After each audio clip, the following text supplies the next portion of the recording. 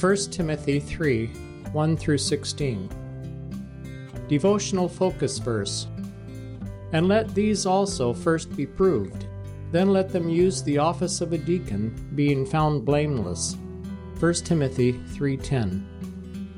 Brother Lois Carver, who served for nearly 29 years as leader of the Apostolic Faith Organization, understood how important it was to be found blameless in terms of one's Christian testimony.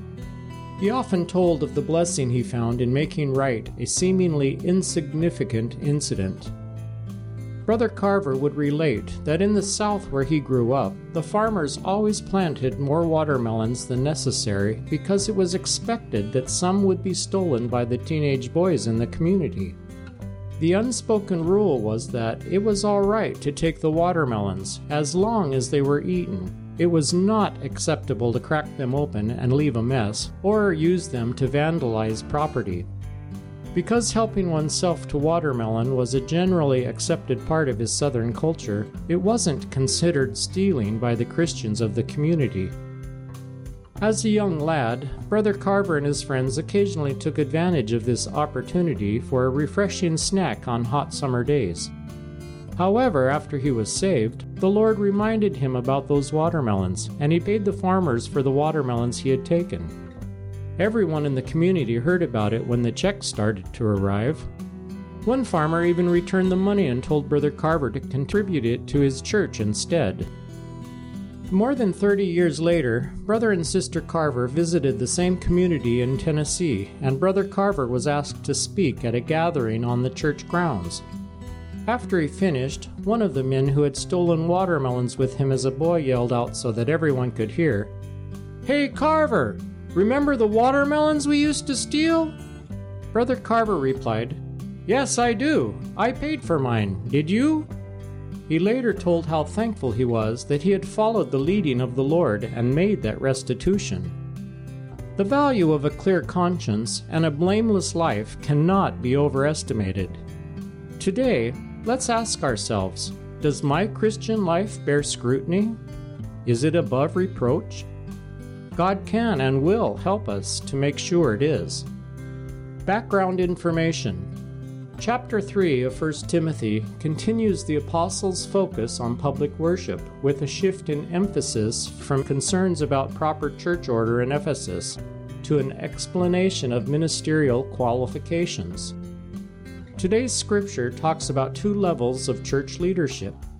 The word translated as bishop means pastor, church leader, or presiding elder.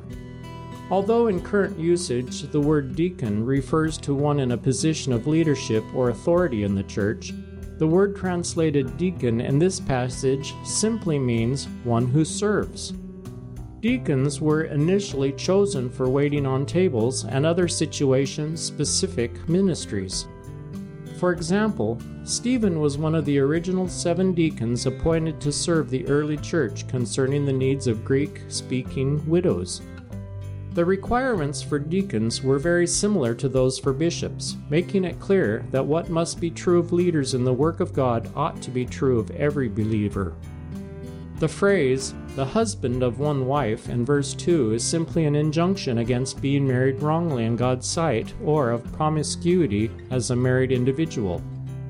This does not prohibit an unmarried man from becoming a leader or a widower from remarrying.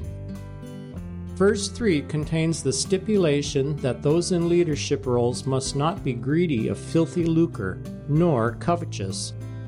Since church leaders would be responsible for church finances, only a person who had been completely delivered from any spirit of covetousness could be safely set apart for the duties of the ministry. Verses 14 through 16 are a transition in Paul's epistle from the prior section on public worship to the practical instructions and exhortations which conclude the book.